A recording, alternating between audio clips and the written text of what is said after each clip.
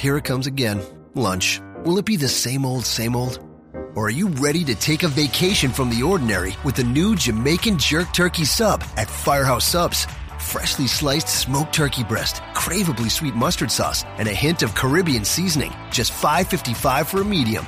Save time. Order the new Jamaican Jerk Turkey Sub on the Firehouse Subs app. Firehouse Subs. Enjoy more subs. Save more lives. Participating locations. Limited time only, plus tax. Prices may vary for delivery. This podcast is a member of the Voices of Wrestling Podcasting Network. Visit voicesofwrestling.com to hear the rest of our great podcasts, as well as show reviews, columns, opinions, and updates across the world of wrestling.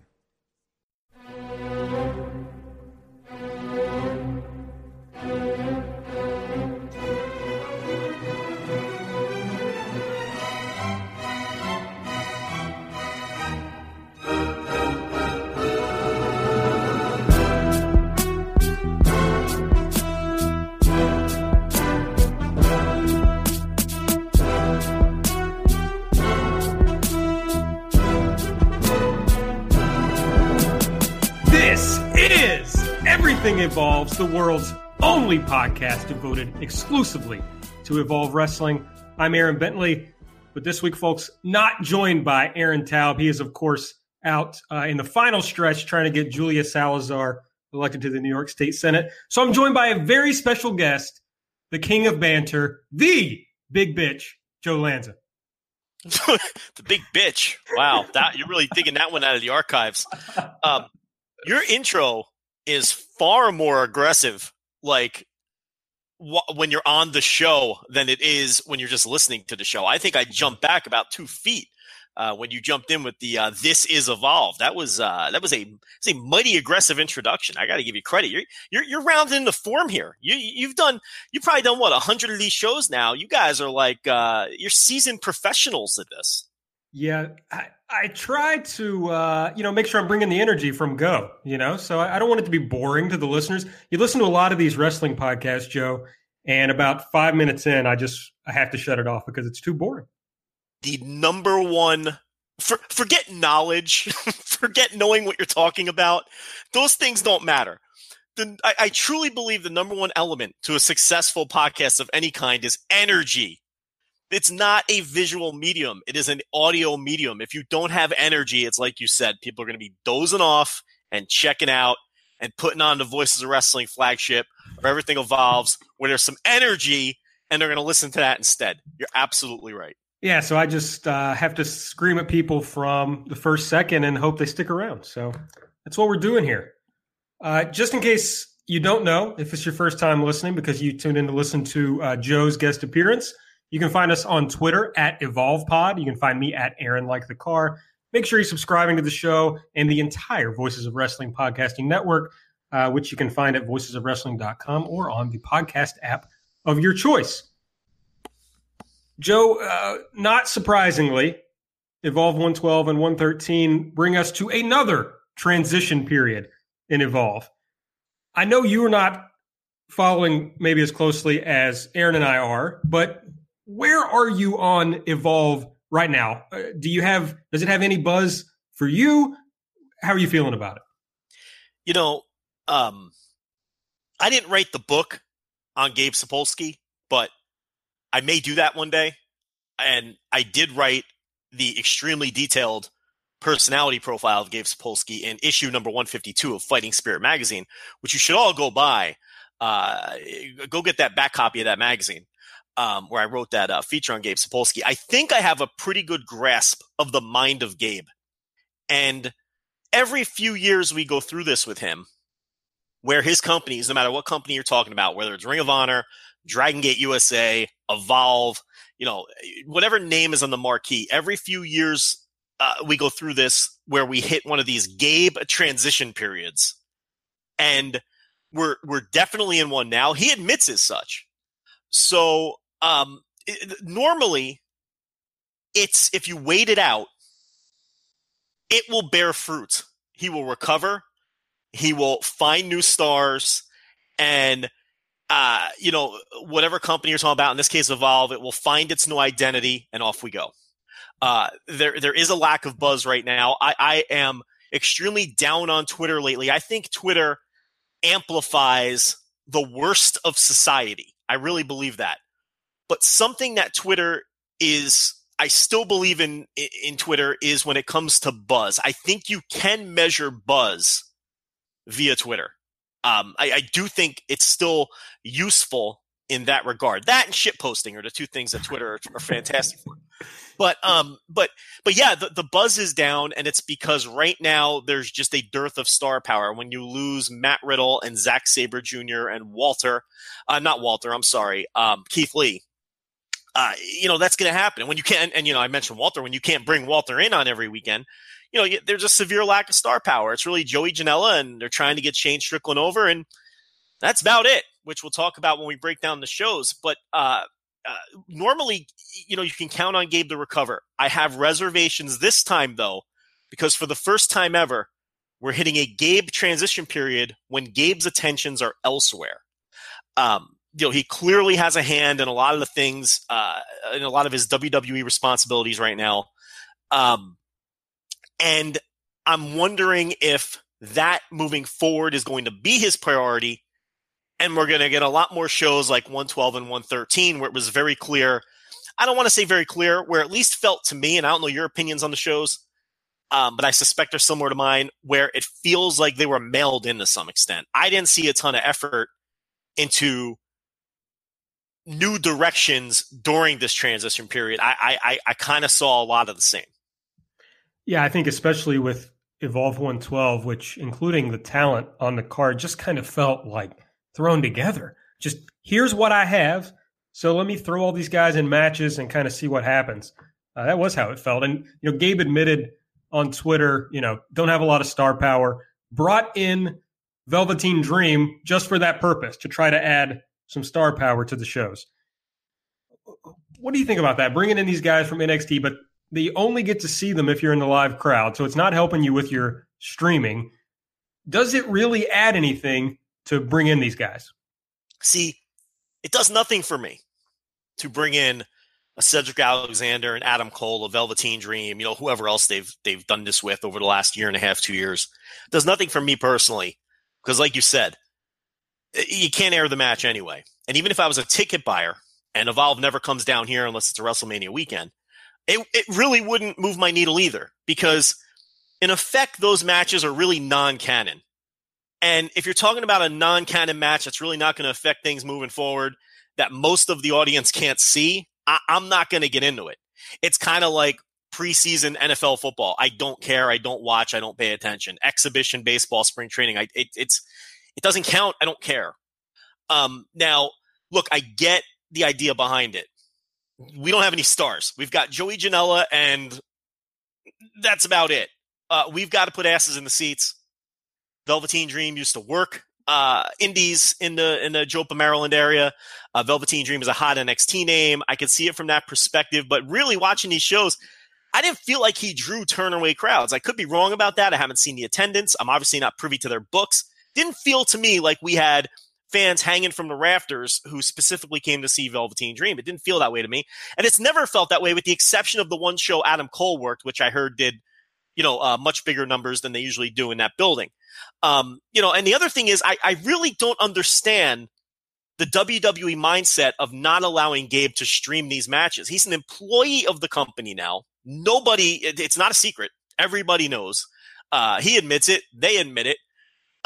It's clearly an affiliated promotion, even if WWE doesn't have a monetary stake in it.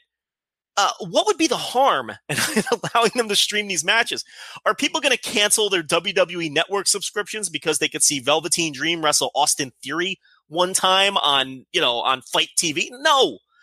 So I don't really understand that. I think it kind of speaks to the, relationship between the company and Gabe when they can't even throw him that bone and let him air these stupid matches that, they're not even going to make a significant difference. But they may make enough of a difference for Gabe to where, he makes a few extra bucks. So what's the problem here? But yeah, it really does nothing for me. And in fact, I think when they do this and they tell people they can't stream them, I think it makes the pay-per-view buyer feel like they're getting ripped off to some extent, because they're not getting the whole card. So it may even be counterproductive from that perspective. I will say, in fairness, that Do you know that it's Jopa? There's been a lot of talk about this lately. I call it Joppa. Lenny Leonard calls it Joppa. Do you have some inside information on this? You're asking me for a proper pronunciation. Do you know anything about me? Maybe you run through the town at some point, What did I say? Jopa. You can guarantee it's the other one then. I mean, I don't pronounce anything right. And here's the thing. As soon as someone says Joe Lanza, I'm the first person to jump down their throat. You know what I mean? Which is ironic because I don't get anything right, but don't you dare say Lanza because it is Lanza. It is a what do you call it? A hard A, long A, whatever it is. But I have no clue. So yeah. So I will say this: the Joppa crowd was bigger than they normally draw there, though it wasn't any more loud or any more excitable than it normally is. But Aaron Taub was at the show at La Boom. And I know they sold more tickets than they usually do because he said there were more reserved seating that were sold out. And he said that, when Velveteen Dream came out for his match against Darby Allin in La Boom, that the place went nuts, that it was like the first actual pop of the night. And honestly, he and TJ Hawk both messaged me and said that it was kind of embarrassing for Evolve because Velveteen Dream felt like such a big star and it made the rest of their guys feel like nothing. So there was something to happen in there. I'll take an L there then. If they did do more business in Jopa/Joppa and La Boom, then good on them. And then this is why you do it. I'll stand by my other points of why I think it's either a neutral or a negative. But I will say this: I wouldn't put a ton of stock into Velveteen Dream getting the biggest reaction on the show. Because it's this old, I mean, you go back, the one anecdote people always talk about is back in the ECW days in the mid 90s. They would talk about how those were the first counterculture wrestling crowd shitting on the big TV companies. Paul Heyman, with his Kool-Aid whipping everyone into believing that, we are the alternative. But the big running joke the whole time is if the Undertaker ever would have came out from that curtain, the roof would have blown off the place. Wrestling fans are wrestling fans. It's a star business and you're going to pop for stars. So I don't know if I put a ton of stock into the idea that, it's this, look, it's a WWE wrestler who people watch on the network and it makes sense to me. If you would have asked me before the show, especially looking at these lineups, I would have said, yeah, absolutely. He's going to get the biggest pop of the night. I guess they thought it was interesting because, and they're announcing Dream and they're trying to get a little bit of heat for the match. They're talking about how he works for the biggest company in the world and all this fancy stuff about NXT, and the crowd cheered when they said NXT instead of they were clearly trying to get him to get on Darby's side, but it didn't. Yeah, they used the wrong strategy for sure. I mean, nobody hates NXT. It's right. If he would have been a star of Monday Night Raw, you might have gotten some boos. Or if he was a star of Impact Wrestling, you would have gotten some. But NXT, I mean, I would think that most of the people there are huge NXT fans. That's the acceptable WWE wrestling to a lot of people who would go to an Evolve show. Right. And it appears to have worked. They did sell some more tickets. Like you mentioned, they sold some more tickets in Melrose, Massachusetts when they booked Adam Cole. But on the last Melrose show, the crowd wasn't up from the non-Adam Cole shows. So I'm not convinced that this is going to bring in new Evolve fans the next time they're in Joppa or the next time they're in La Boom. I see what you're saying. So if you draw the family of four who comes to see Adam Cole, they didn't come back last time. That's a good bit. Yeah, I didn't know that. So that's actually a very good point. I mean, that's just from my observations of watching the show. I don't have hard numbers on that, but sure, looks pretty obvious. One more thing on the transition period thing. We're talking about Gabe being able to build new stars, transition into something that people are going to be excited about again. But we are in this period where WWE is signing everyone, not just the guys at the top of the food chain, but signing lots of guys who would have stayed on the indies for many years. So how much harder is it now to actually transition and build new stars? Well, he has the built-in advantage of, for many years, we talked about Gabe's various promotions being the final stepping stone to getting on national TV and specifically getting into WWE. And that was always true. But now it's not just, an anecdotal thing. It's like an official real thing. He works for the company. Part of his stated role with said company is to funnel them talent. So, in some ways it should be easier for him it's never been hard for Gabe to use the talent that he wants to use for that reason. It's always been a stepping stone, the last step.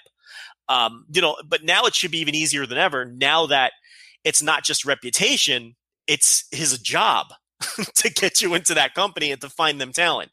So, from that perspective, but yeah, look, I've always been a believer in no matter how dire the indie scene looks. And right now it's dire. We talk about it on the flagship all the time. New stars need to be created. I never believe you're out of potential stars. It's just a matter of getting the next wave over. So, he'll have to find them, identify them, sell them on the idea that, this is where you come if your goal is to get into the biggest company in the world. And that shouldn't be a very hard sell for a lot of guys. Everyone else has to do their share too. I mean, all these other indie promotions, they don't have the same old names to rely on anymore, and they have to get new people over, and they will. I'm confident that they will. We're just, for the next 6 months or so. Gabe himself always told me it takes me really 6 months to get somebody over, so over the next 6 months or so, we'll see what Gabe does. We'll see what some of these other indies do, and you'll see new names emerge. Marco Stunt came out of nowhere. It took Marco Stunt 2 shows to get over as an indie star. He worked the Future show at the SCI, and then he worked a Janela show, and now he's booked fucking everywhere. It doesn't always, the 6 month thing isn't always true either. I mean, sometimes it's just right place, right time. So we'll see. But I don't think Gabe will have any trouble getting using the people that he wants to use.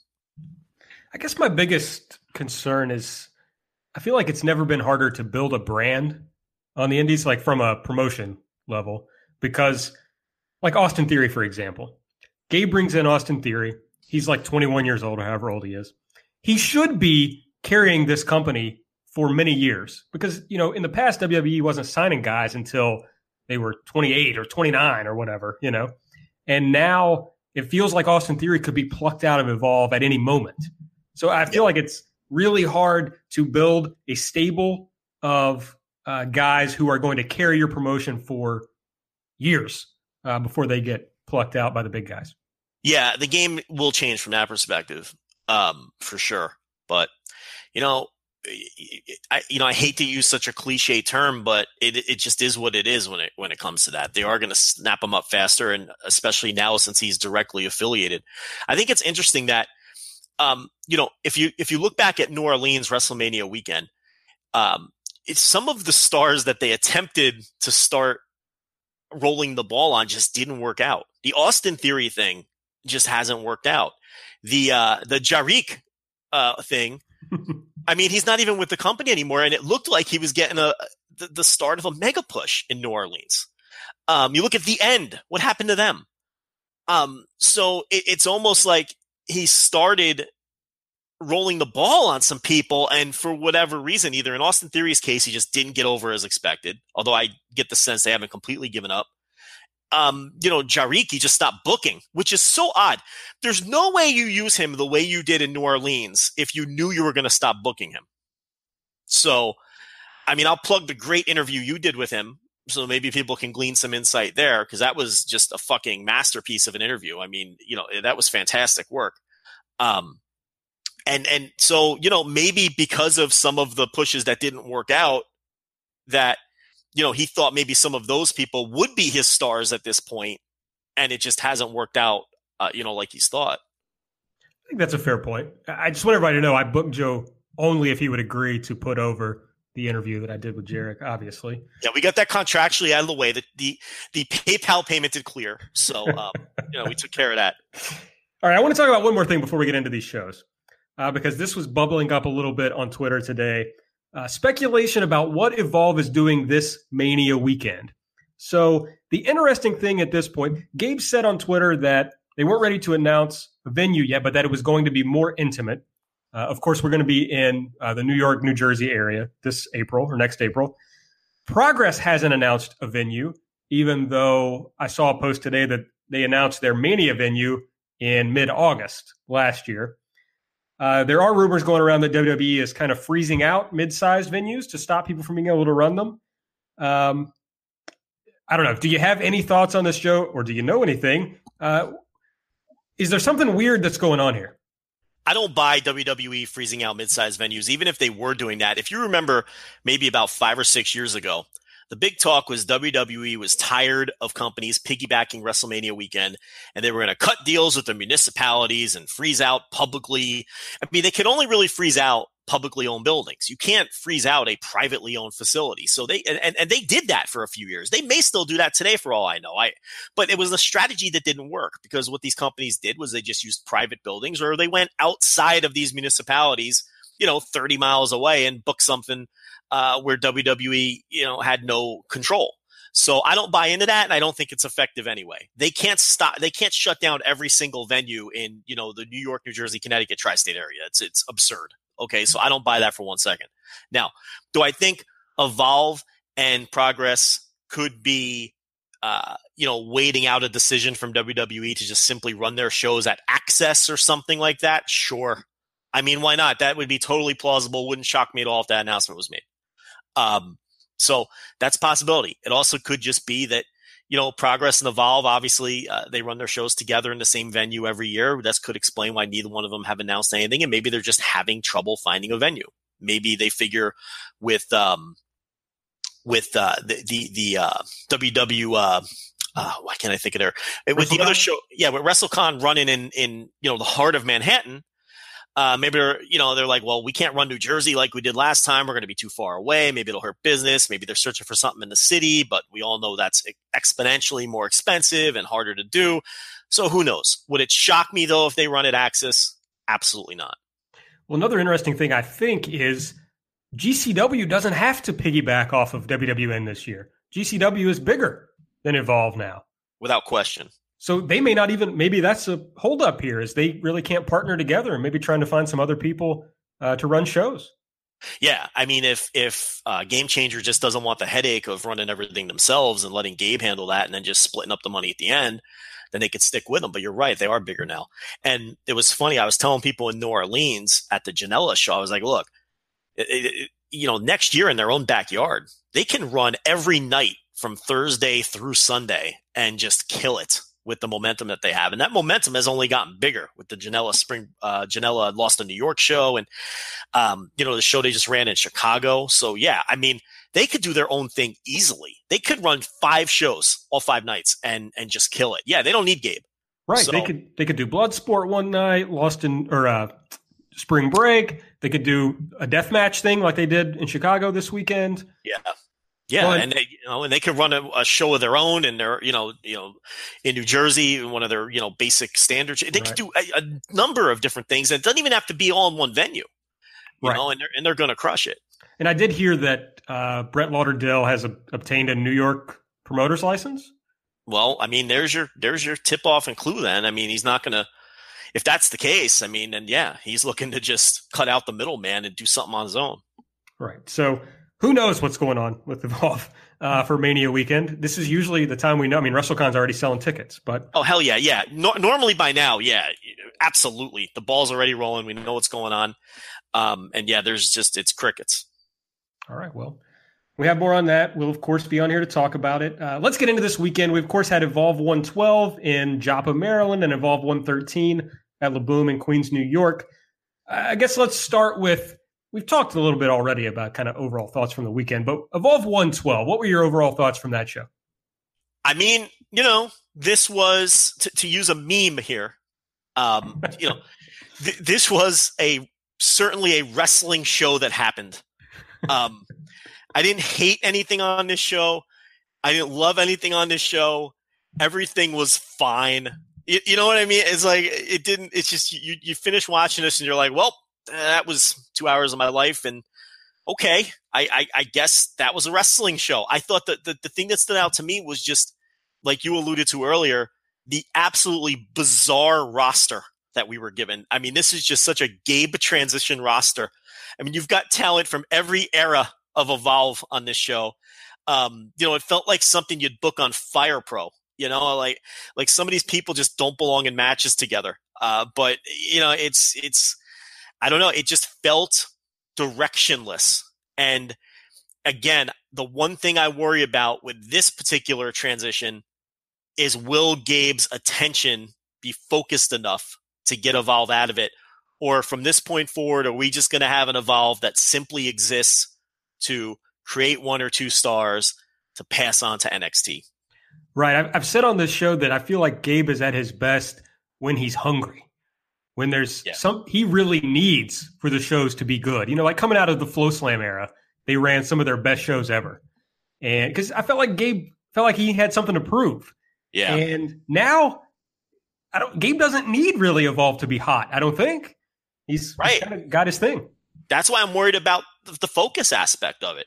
You know, there was one time where he went into one of these lulls and he told me straight up, I don't remember if this was an interview we did with him or if it was, you know, a private conversation. I don't remember, but he said, hey, it was right when he had his kid, right when his child was born. And he said, hey, look, my child was just born. I've got a new perspective on life. Wrestling isn't everything. And I was like, wow, this is a guy who's going to be done promoting wrestling in 6 months.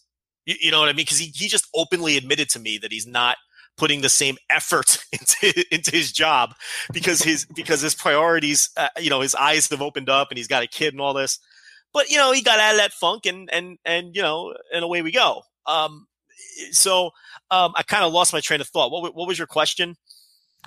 We were just talking about this did feel rudderless. And is Gabe going to provide that now? Yeah, and that's the big question moving forward. You know, is it going to be all about listen, he has a major, listen, it's no secret. I'm not breaking any news to many of your listeners when I say that he's got a hand in what's going on in NXT right now.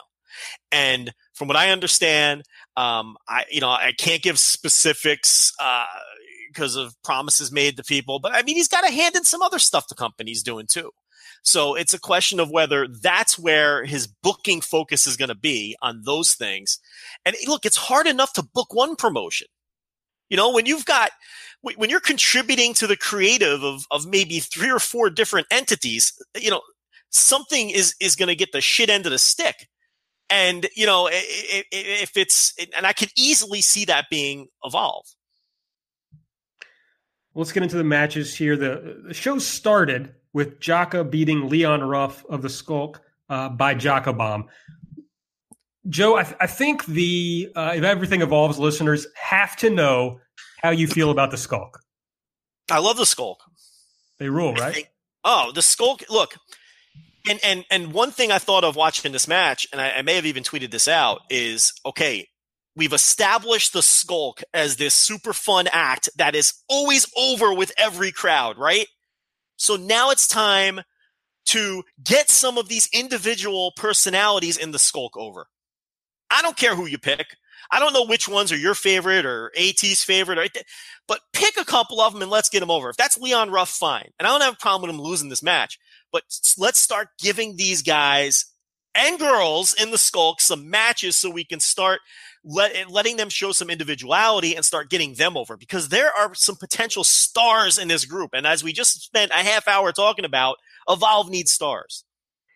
Yeah, it almost feels like this was never intended, that they were really just supposed to come out with AR Fox and kind of create something for him, you know, an environment for him. But they've gotten over to this crazy extent. So now you got to run with them. Yeah, you got to see which ones have it. And try to get them over. I mean, what else you gonna do? Who else you gonna push? Facade or Jason Kincaid or something? Go with one of these are fresh. Yeah. So I thought this was a pretty good match. I mean, for Leon Ruff, his first singles match, I believe, I thought he did a pretty good job. I mean, he's a really young guy. I think he's like 21. I thought he was good here. Yeah, I mean, clearly a little rough around the edges. Get it? So bad. But yeah, I mean, he's clearly green in a lot of ways, and he's young and is rough around you. But you know, you don't have to get him over tomorrow. You know, right. He doesn't have to win matches. For a while, just get him in there, let him get some signature moves over, let him develop some individualistic personality, and then you go from there. He's definitely a guy with some potential, though, no doubt about it. So they did at least, I mean, you're saying, you know, Ruff loses the match. They did at least have Dickinson come out and make it somewhat of a distraction win for Jaka, which I felt was a little weird, but you do have to save because, of course, these two were going to have be involved in a tag title match the next night. So you don't completely kill Leon Ruff. in this classic Gabe booking. You're setting up the match the next night. Right. So Dickinson and Jaka end up kind of going in on the Skulk here. AR Fox comes out and runs off Doom Patrol. Then we get Austin Theory in, who attacks Fox and tells us, of course, that he's going to beat Velveteen Dream as easily as he laid out AR Fox. So we're building up to the Theory versus Fox match for the next night, the Skulk versus Doom Patrol match the next night, everything flowing together like normal Gabe does. So good so far. Our next match, the returning Jason Kincaid and the returning Facade defeat Joe Gacy and Steve Pena. This was much better than I thought it was going to be. Yeah, it was. But it was just bizarre to have, Kincaid come back. Another guy who, they tried with Kincaid and he only worked at a certain level. He couldn't get over the hump and then they stopped using him. Facade is just a dude who I've been watching for the last 10 to 15 years. Any indie I watch, he pops up in it at some point. Facade is a nice throwback because wrestlers are too good now.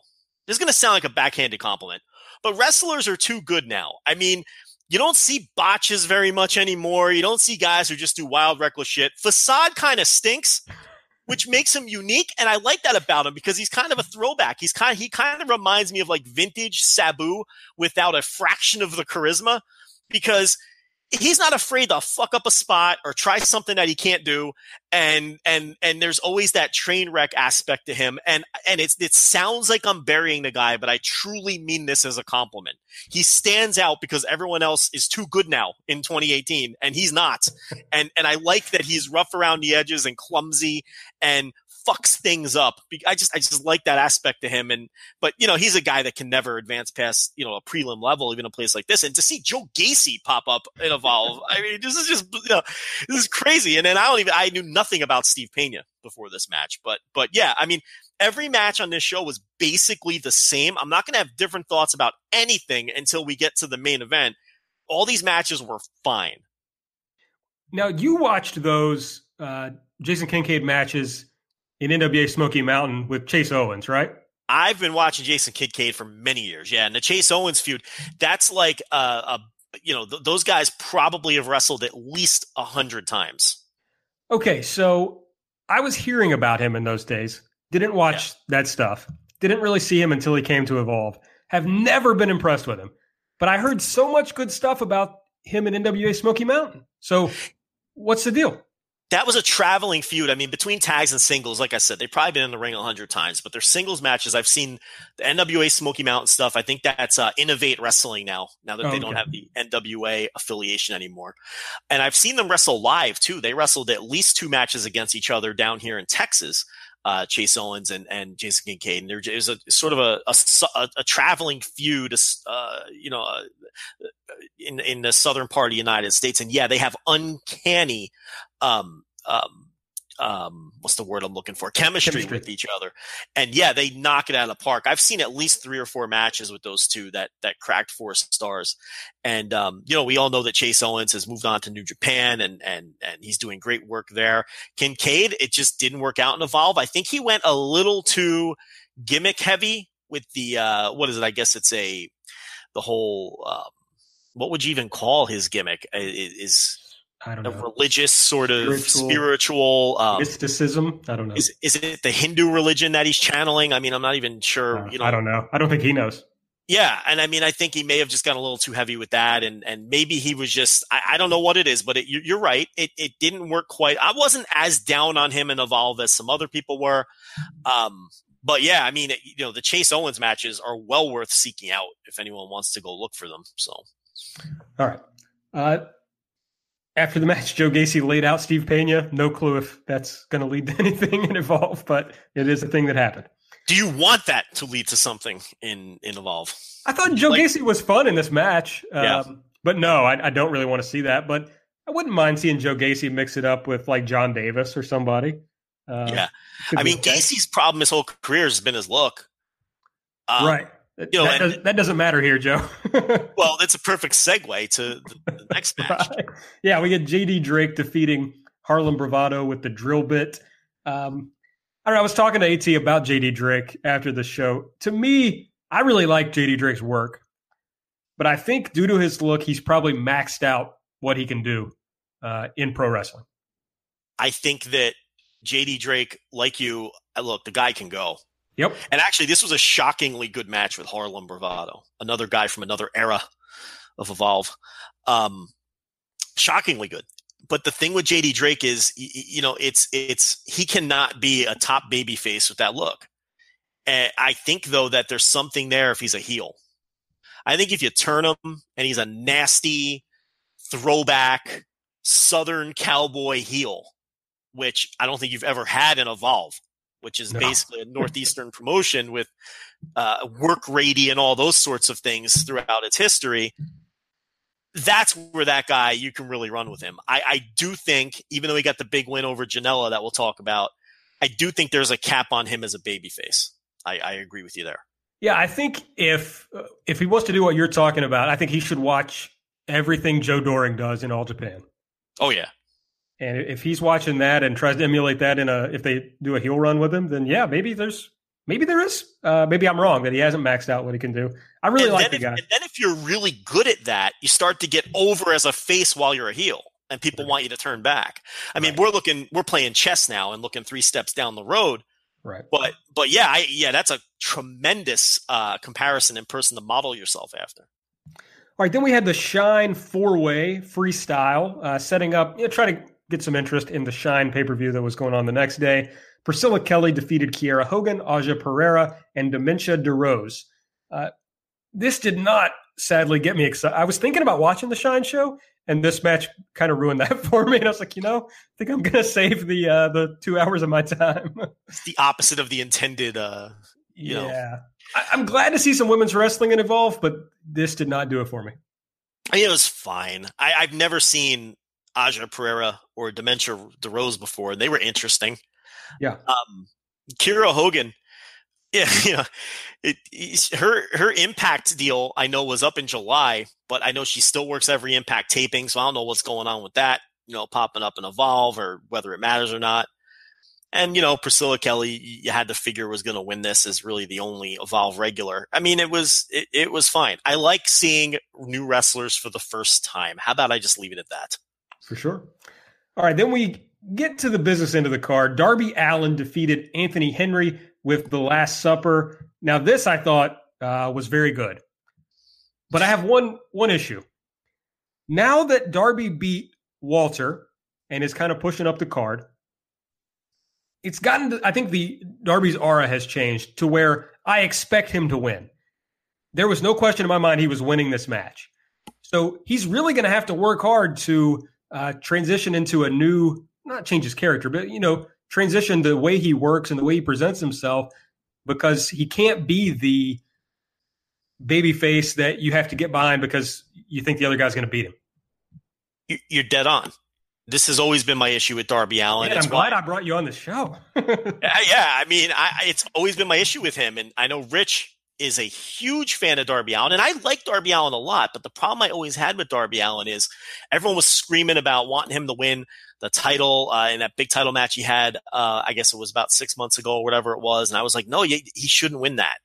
Darby Allin, it would run counter to what he does well. He can't, and now the problem that they have with this lack of star power, you nailed it. He's the favorite in all of these matches now.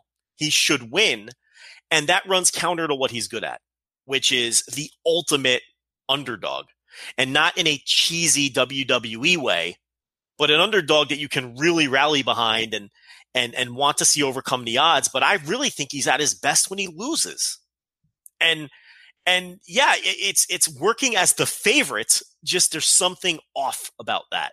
He needs large opponents like Walter, who's in the ideal world perfect for that. You know who they should bring in to feud with Darby Allin? Shingo. Someone like that to just fucking beat the living shit out of him, and so he can work as an underdog again. And he can. Oh, and look, Shingo's not going to. You bring him in for 3 or 4 dates, and Allin wins the last match and vanquishes him and moves on to wherever he's going to move on to. But that's the role he needs to be in. And I do think they have a Darby Allin problem.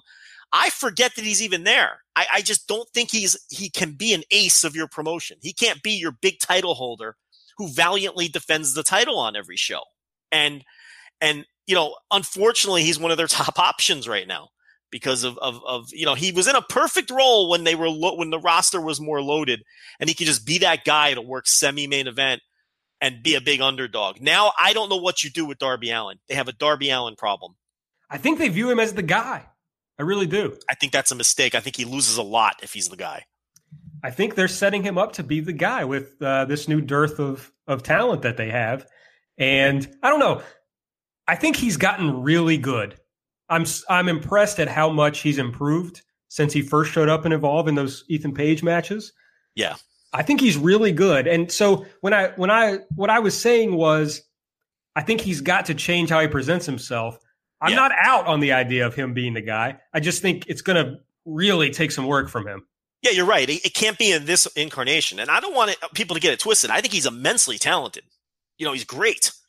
I just don't think he can be an ace as currently constructed, like you're saying. He might have to do something different. And, and then, who knows if he can successfully do something other than what he's been doing. Well, I have a feeling we're about to find out whether he can do it. All right. Stokely Hathaway shows up next. If you missed out on last month's episodes, Stokely, of course, lost essentially a loser leaves town match. But here he is. He shows up. He says he's a man of his word. He knows he lost his contract, but there have to be other opportunities. Maybe he could be the ring announcer. But then the referees come out and escort him out. What do you think about Stokely Hathaway showing back up the weekend after losing a loser leaves town match? Well, we got Broken Stoke. So I don't know where it's going. They did some stuff on the next show too. Maybe they have successfully worked all of us because we were all speculating, shit, he's going to show up with Matt Riddle on NXT. And, so if they have successfully worked us, I'm going to use the Alan Cunahan quote of work me. I like to be worked in this age where we know everything and we can't be worked and we know every step that's coming and we're privy to all the inside information. If they successfully worked everyone into believing that he was leaving, but they're simply doing an angle with him, I think that's awesome. I'm definitely intrigued to see where it goes. All right. Tracy Williams defeated John Davis. I got literally nothing to say about this. Yeah, it was a match that existed. It was Tracy Williams' Evolve career. I mean, it was a match that existed. It's a bummer because I really like John Davis in like a mid-card gatekeeper role. Yeah. But they are so bereft of talent right now that they kind of have to move him up the card a little bit, and it's just not good for him. John Davis is the guy Gabe calls when he's in these transitions. Right. And John Davis, he doesn't work anywhere else. He just waits by the phone every 2.5 years for Gabe to call and say, hey, I got some spots to fill on the next 6 shows. Are you available? And he answers yes before Gabe's done talking. That's John Davis. But I like him a lot. I've always liked John Davis. Yeah, I like him too. Josh Briggs defeated Chris Dickinson with the M5. What are your thoughts on Josh Briggs? I haven't heard you talk about him. Briggs feels like a guy that Gabe likes. You kind of like, if you study Gabe over the years, you see little things and in the booking and just I feel like he likes Briggs a lot, and Briggs might be that sweet spot for him where he's not quite ready to get signed up. So maybe Briggs is a guy he can sink his teeth into for a couple years. Like you were talking about earlier, you don't have these guys for as long as you used to. Well, a guy like Briggs, I can't see him walking out on NXT next month. So maybe this is a guy where you can book long-term with him. So I think it's pretty clear, though, that he's someone that the company likes. You could see that John Davis is kind of just filling a role right now, for example. And but you can see that guys like JD Drake and Josh Briggs, there's a little bit of steam behind them. Yeah, and they're handling Briggs the right way, in my estimation. I'm not a huge fan of his so far, but, given it time. But they are slowly building him up. They're not throwing him immediately into championship matches. So maybe Gabe does expect that he has plenty of time with him. Yeah. All right, and then the TV main event, at least, the WWN Championship match, Joey Janela defeated AR Fox with a package pile driver. This is the match I probably have the most to say about, but I'll let you get us started, Joe. I saw some of AT's thoughts on Twitter, and I'm right with him. I don't understand why the Skulk were behaving as heels. There was nothing wrong with the work per se, although I may not have liked it as much as some other people did. I didn't, think it was a great match or anything. I was just perplexed by the booking of it all, and it all came off very confusing. Yeah, I hated this match, not least because of the weird stuff with the Skulk. I mean, that was probably the reason I hated it most. I said on Twitter I was rating it a dud.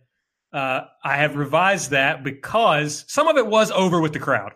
So I can't completely say it was worthless because it worked in part. So I just hated it. The Skulk stuff sucked. Everybody's talked about how it got kind of, the worst stereotype of indie wrestling toward the end with just kicking out of everything. Yeah. And I was just bored of it by the end. It was just, I hated it. So, yeah. I mean, I was a bit kind with it. I let you do the burial, I guess. It was a lot like the rest of the show where it was kind of just existed. And you wanted more out of it, though, which is why it was more disappointing than the other matches. At that point in the show, you were expecting it to save the show. A very mundane show, and then you're like, well, okay, this is going to save it, and we're all going to be talking about this. It just didn't. It didn't work. I'm not sure about Joey Janela, to be honest. I bought into a lot of the hype, just really enjoying the spring break stuff, but not watching him wrestle that often. And he showed up in Evolve, and I was excited because at least he's a star. But his work just isn't on the level of these other guys. He needs, his match at All In with Hangman Page was very good, but he needs gimmicks to have entertaining matches, in my opinion.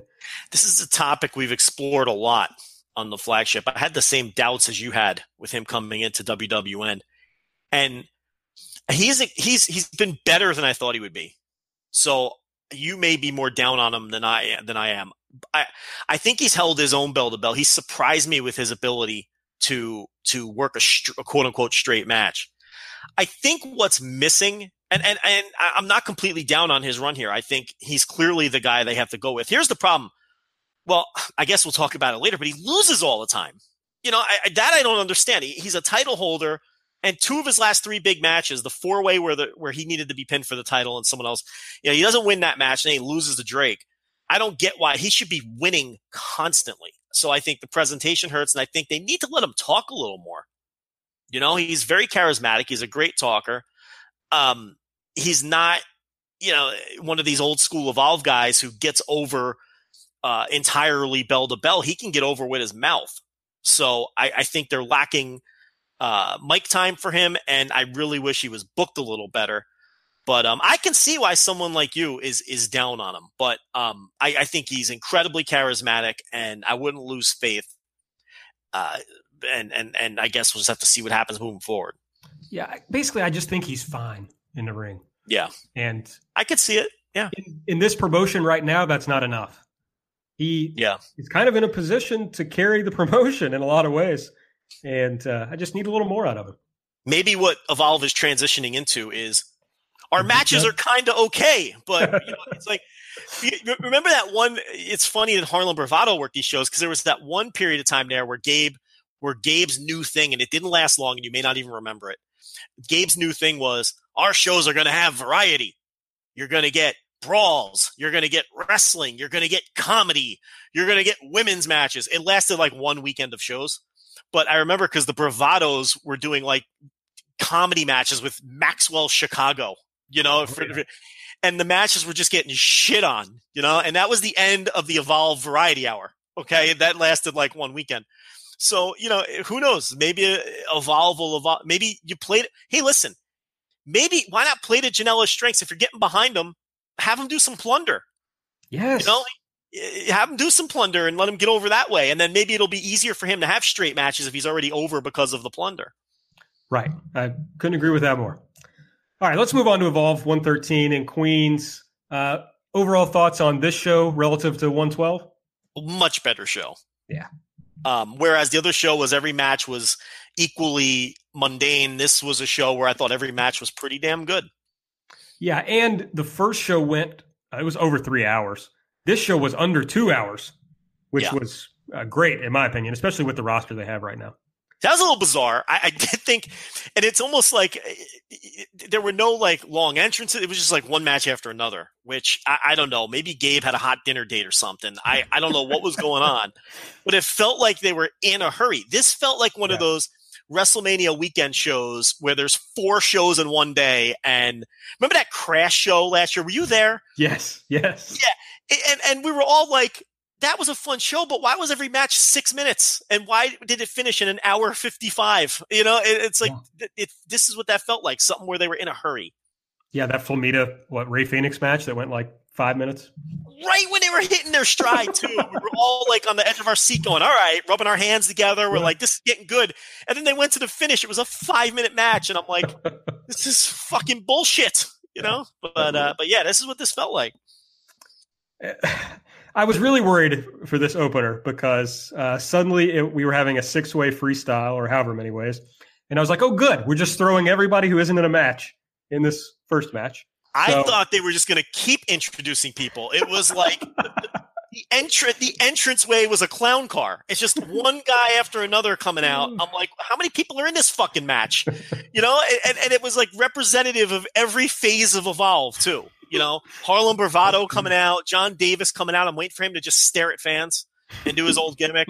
You got Facade, who's part of every phase of Evolve, and then you got Jason Kincaid with the post Grapple Fuck Evolve, Anthony Henry, the modern Evolve. I'm like, how many people are in this fucking match?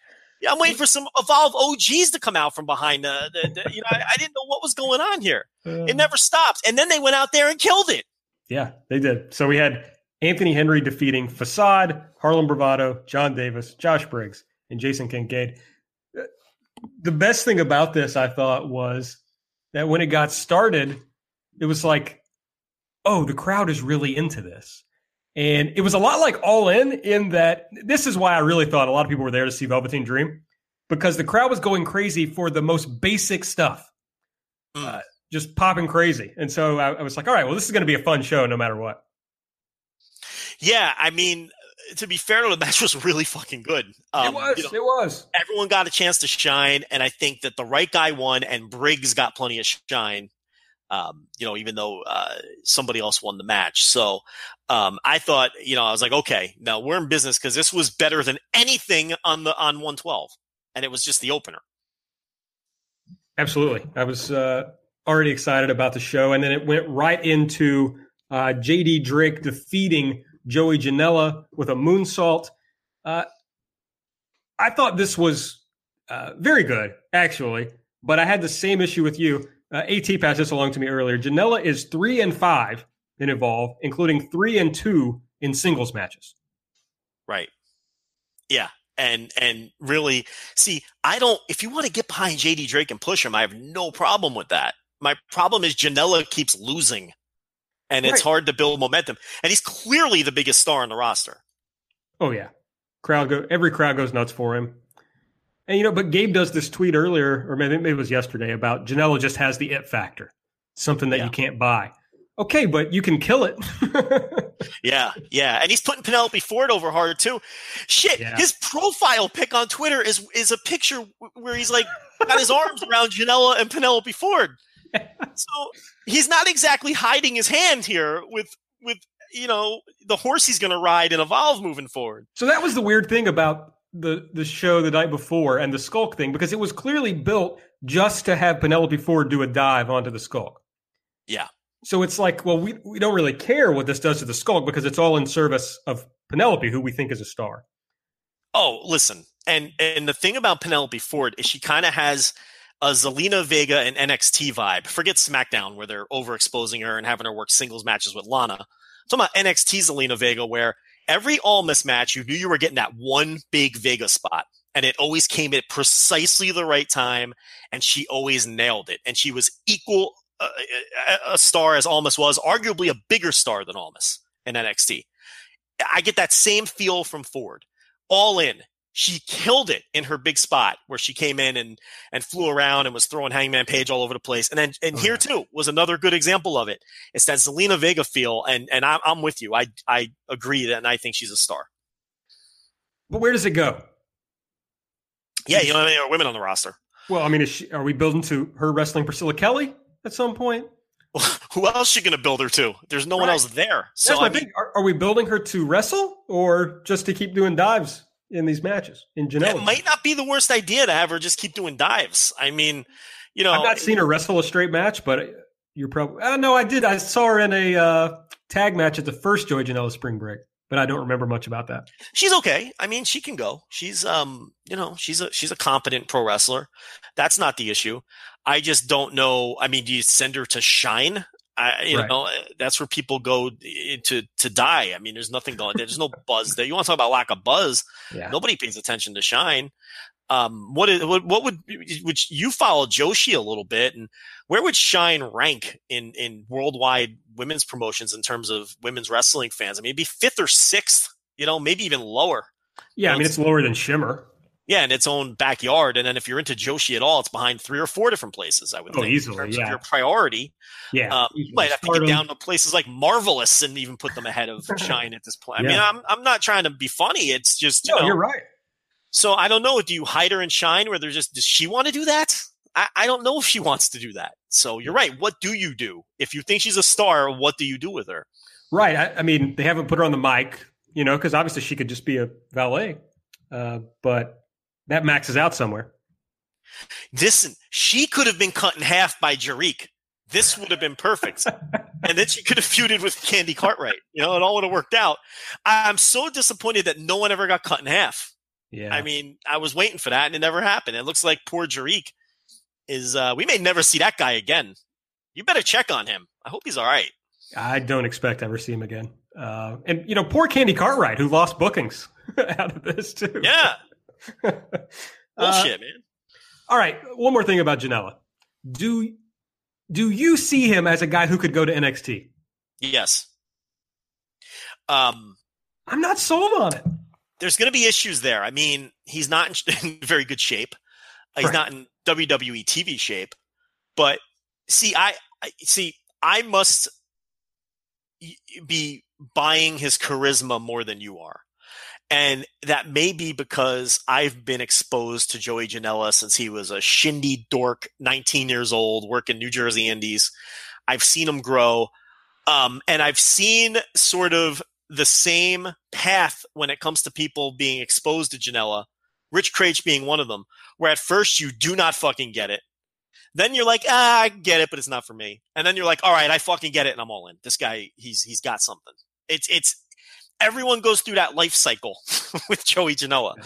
So maybe you're in the second phase where it's like, okay, I get it, but it's not for me. Yeah, I love him as like a Galaxy Brain Booker. Yeah. He's great at that, and he's great at building hype for these shows and stuff. Yeah. I'm not sold on him between the bells. One thing to remember with pro wrestling, if you get over everywhere you go, there's a good chance you can get over anywhere. And the guy gets over everywhere he goes eventually. So I think that's look, am I saying he's some kind of lock to go to WWE and succeed? No. Do I think he could eventually wind up in NXT? Oh, yeah, absolutely. I think our mutual good friend, Epitasis from Twitter, tells me that I worry way too much about wrestling when it comes to wrestling. And so maybe I'm just focusing too much on whether he's a good wrestler. And that's the thing, too. I think you're a little – his wrestling is better than I think you're giving it credit for, too. I would say, look, sometimes people just don't connect with us. And maybe this guy just doesn't connect with you and never will. So that could be the case, too. But, maybe in 6 months you'll have a different view. I should say in full disclosure, he blocked the Evolve Pod account, so I can't say whether that's playing into my opinions. He blocked you, huh? He's usually pretty good-natured. I mean, he took a lot of abuse from Kraetsch for a long time and never blocked us, to the point where Kraetsch had that awkward personal meeting with him at an AAW show. Really? I don't know about that. Oh, yeah, and Kraetsch tried to put the heat off on me. and then Kraetsch tried to get out of it because it was awkward. But because Janela was like, oh, yeah, you're on that show, and you're the guy that doesn't like me. Because I'd always defend him, and Kraetsch would bury him, And then Kraetsch was like, yeah, well, and then he started name-dropping. That was a great Rich impression, by the way. Yeah. So then he he started to get out of it. He started name dropping New Jersey indie guys that I'm friends with, that he knew Janela was friends with. And he'd be like, "Oh, do you know, this guy and this guy?" And Janela was like, "Yeah, they're friends of mine." And then he got him off of the track of potentially taking a beating from Joey Janela, So but so I would always defend the guy. Rich would always bury him, and he never blocked us. He follows us and he interacts with us, and now it's all good. Him and Craich are like best pals now because Captain Craich with the butt kissing. He's basically going over Cody's for a barbecue next weekend. I know. He's in bed with these guys now, so how Craich rolls. AT buried the Lost in New York show, and that apparently set Janela off. Oh, I remember. He said it'd be nice if these shows actually had good wrestling for once, I think was the brunt of the tweet, right? Yeah, because Janela actually complained to us, not like because you're under the same podcast, but I remember him saying something else like, imagine thinking these shows should be about you imagine thinking you're getting 2006 Noah with these things, and we're like, yeah, what are you going to do? Oh, sure. I didn't watch the socialist. You can't trust his opinion, So. I didn't watch the show, so I don't have an opinion on it, so. All right, Stokely came again out next. Still looking for a job. Doom Patrol comes out and says, well, you can be a wrestler. And so we get Chris Dickinson beating Stokely Hathaway in about 30 seconds with a nasty Pazuzu bomb. I was a little worried about Stokely after this bump, but I don't know. Well, I'm just interested to see where this goes, I guess. Not the first time Dickinson has thrown a potentially reckless power bomb. Yeah. But again, I'm interested to see if this was just Hathaway, like Gabe seems to be putting over, just fulfilling commitments, or I tend to think now that they're doing a storyline here. So I'm not insulted that they kind of went back on the stipulation from the prior weekend, because I think they're just telling a larger story here, and I'm fine with that. Yeah, we'll see. I'm looking forward to it. And then the match that I was really looking forward to for the whole weekend, Doom Patrol defeated the Skulk. This was Leon Ruff and Adrian Alanis with a super Pazuzu bomb, and then Jaka hit a top rope splash to finish him off. What did you think about the Skulk in their first big test?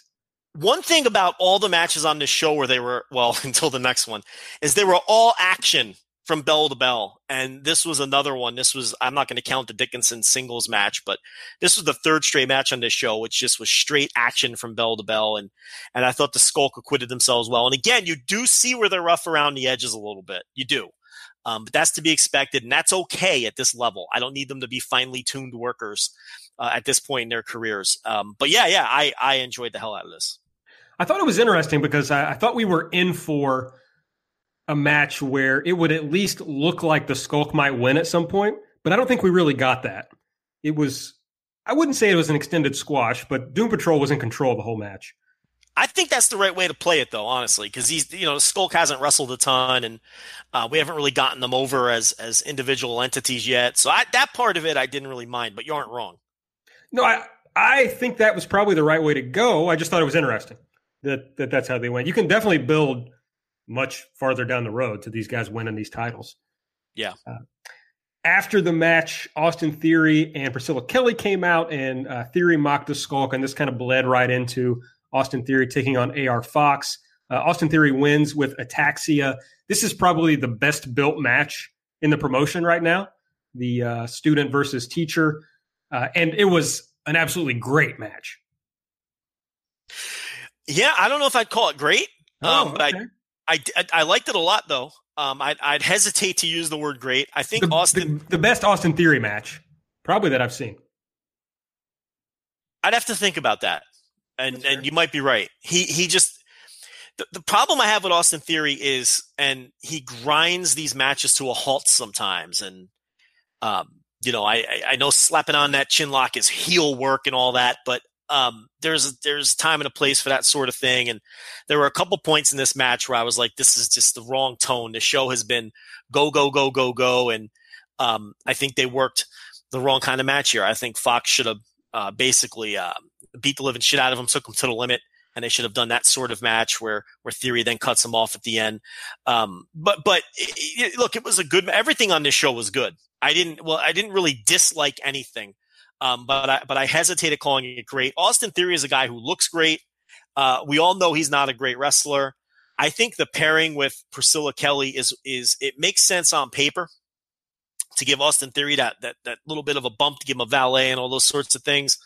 But they're just so opposite that it's sometimes opposites work. In this case, it's Austin Theory is like, the high school quarterback who's banging cheerleaders under the stands, and Priscilla Kelly is like the goth chick who only goes to art class and cuts all of the other classes, and she's dating a 23-year-old gas station attendant. And I can't see these two being together in any way, shape, or form. It doesn't make sense to me. And they look awkward together. They don't behave. They don't have particularly great chemistry together.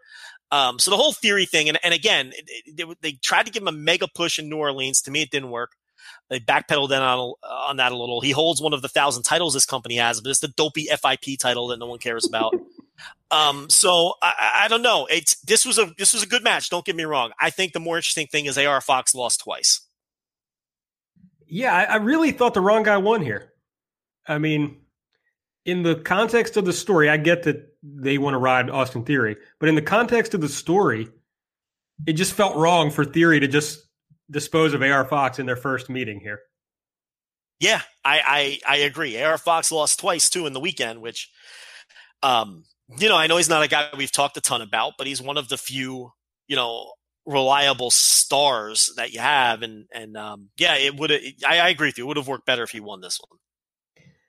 And I hear what you're saying about Priscilla Kelly and Austin Theory. I think the post-match started to lean toward maybe them breaking up. I mean, we got Theory saying he surpassed his teacher, and he had a little bit of dissension there with Priscilla Kelly, wanted her to stay out of his spotlight, hold the title. Then we get Darby out, who attacks Theory, and we get a little moment between Darby and Priscilla Kelly, but then Priscilla Kelly runs off. So I wonder if what we're leading to is Priscilla Kelly ending up with Darby. Without question, in storyline, and it's much better, and that could be the change he needs that you were talking about earlier. Who knows how that chemistry will work and what that does for him? But I think without question, that's where we're headed. Well, obviously they have real chemistry in real life, right? So which can help. I mean, if the fact that they're legitimately a couple, it doesn't always translate on screen, right? But it could be one of those things that just helps both of them go in a different direction. Which, if they're going to go with Allen as the ace, he's going to need some sort of new direction. Yeah, and I think this is the such as there is in the promotion. I think this is the money match, Darby and Theory. Oh yeah, so. With what they have now, and then with Janela, so scatterbrained and losing all the time and no real. I mean, that guy holds one of their. Which one does he holds the WW? No, he holds the Evolve title. No, he has the WWN title. He's the WWN title. Okay, Strickland has the Evolve title. That's right. Theory has the World Television Championship. Right. Yeah. So, remember when Parrot was still around? Wasn't he like the fourth string? Wasn't he the champion of like ACW or something? Well, yeah. When they first did like and I know that Oatgun is going to correct me on this because he knows everything about the WWN universe. But yes, when they first created the WWN title and like brought him in for the 6-way in Orlando, I think he had actually won a style battle or something. Oatgun's going to tell me, but I think he was like the ACW champion. I think he was the ACW champion. I think that was his in, and I think he wasn't he the first or second guy eliminated in that match or something. But he was. But yeah. All right, one more match. Evolve champion Shane Strickland defeated Tracy Williams in an interminable match by submission. This was bad. I mean, I hated this. I didn't like it either. I didn't like it either. Look, Tracy Williams, adios. Is he leaving the company? Yeah, Gabe says he's done. Gabe publicly said in a tweet that Tracy Williams, it's time for him to leave the territory, is what Gabe said. So, and I think he's right. I mean, no one can really disagree. He's from another era, and he doesn't mesh with this roster at all anymore. And there's really nothing else you can do with him. He's not a star. He's not a guy you can belt up. And he puts in matches like this where he drags Shane Strickland down to his level. So I have no problem with waving goodbye to Tracy Williams. And this may have been the match that I enjoyed the least on the entire show. Yeah, wow. I mean, this tweet was in the thread that I literally linked to you in the show notes. Mm-hmm. But yes, I want to thank Tracy Williams. Last night was his final show in Evolve for the foreseeable future. It was just time to leave the territory. There you go. But he goes on to say he's welcome back. So, yeah, interesting. I think it's best for everyone. I tried to get behind Tracy at times just as a fan, and he's just not a guy who interests me. Yep. So he lacks that match charisma in a big way. I mean, there's just no charisma there. You can understand why I worked under a mask all those years in a flagship throwback. But I don't know anything about that. A flagship callback spot for you. But not on this show, Lanza. But yeah, it's the nothing match. Yes. All right. Well, that was the end of the Evolve weekend. It's weird, Joe. I had you on, and we haven't had much just utter goofiness. Do you know how over the "This is why you drive 8 hours" Lanza saying is? Yes. Is it over? Oh yeah, we were yelling it in Chicago. I mean, yeah. I mean, it's the truth though. You get a big card or a big match. That's why you drive 8 hours, man. You got to get excited. You got to go to these shows. You only live once. It's absolutely true. I was bummed that you were not in Chicago. I guess your wife's birthday, right? It was TLB's birthday, and we had a trip planned, which totally sapped my finances. So www.patreon.com/Voices of Wrestling. If you'd like to subscribe to our great content, I could really use it right now because, I told her pick whatever hotel you want. And, she picked one and I didn't pay attention when I gave the old credit card number. And, there was some sticker shock at the receptionist desk when we got to that hotel. Let me tell you, I was like, listen, I was trying to nudge her towards McDonald's for dinner that night. Let me just put it that way. I wasn't able to do that though. We were at reservations, but yeah, so it was TLB's birthday weekend. Couldn't get out to All In. It was booked well in advance. Although I did try to sneak back into the hotel room for the pre-show on WGN America. I actually had it all timed out where we got back to the room at 5 o'clock in the afternoon, convinced her she needed a nap. And then I got her up in the room, and turned out we didn't have WGN America on the TV. So that was my plan did not come together. But yeah. Sorry to hear that. Well, there were lots of comments of this is why you drive 8 hours. If you don't know, Ogun drove 13 hours. With his mom. Yeah, with his mom. And then turned around and did it again for the Nick Gage Invitational this past weekend. So he's an insane person. Listen, he's a dedicated fan. He's a good man. That's what you got to do. You got to get to these big shows. You do. It looked like, I don't know that I would have been into it, but it looked like everybody who went to Nick Gage Invitational loved it. So I'm happy for him. Yeah. And what did Rich do? He stayed home and played Fire Pro, which I'm going to bury him for very hard on the flagship, I guess, next week since he's taken this week off. But bad job out of Rich. And forget 8 hours. That's like an 8-minute drive for him, and he didn't go. He's probably on vacation this week. He is. He's going on vacation. Ridiculous. Isn't it crazy? It is. There's something going on. There is. There's absolutely something going on. Listen, he's a social media manager. I'm sure he makes a solid middle-class wage. His wife's a nurse. Again, a solid profession. She makes a solid wage, I'm sure. Yep. But isn't it a little suspicious just how many vacations they take? Yes. It's crazy. Listen, they're not Keith Hernandez is what I'm saying. So you can't just jaunt off on vacation and do coke and there's something a little fishy here. So is Rich going to go from weed to coke on this vacation? I can't see Rich ever doing coke.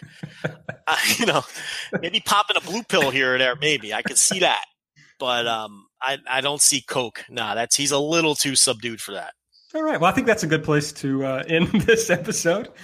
Joe, anything else that you want to plug other than the Patreon? Yeah, check out our Patreon. I don't know the exact link. You just go to the site and search Voices of Wrestling. Obviously, check out the flagship if you don't already listen to that. And subscribe to Fighting Spirit Magazine and tell them Joe Lanza sent you. And order back issue number 152 if you want to read my personality profile and career history and breakdown on Gabe Sapolsky, which got nothing but rave reviews across the wrestling universe. That's issue number 152. All right. Okay. Well, I guess that's it. I just remind everyone to follow us on Twitter at EvolvePod. Make sure you're subscribing either to the feed of this show or to the entire Voices of Wrestling podcasting network, which you can find at voicesofwrestling.com or on the podcast app of your choice. I don't really know when the October shows are. My wife suggests that they said on the show they were going to be the weekend of the 27th and 28th, but I can't find any confirmation of that online. But whenever they come, we will be there. So for Joe and for his dog, I'm Aaron. See you next time. Here it comes again. Lunch. Will it be the same old, same old? Or are you ready to take a vacation from the ordinary with the new Jamaican Jerk Turkey Sub at Firehouse Subs? Freshly sliced smoked turkey breast, craveably sweet mustard sauce, and a hint of Caribbean seasoning. Just $5.55 for a medium. Save time. Order the new Jamaican Jerk Turkey Sub on the Firehouse Subs app.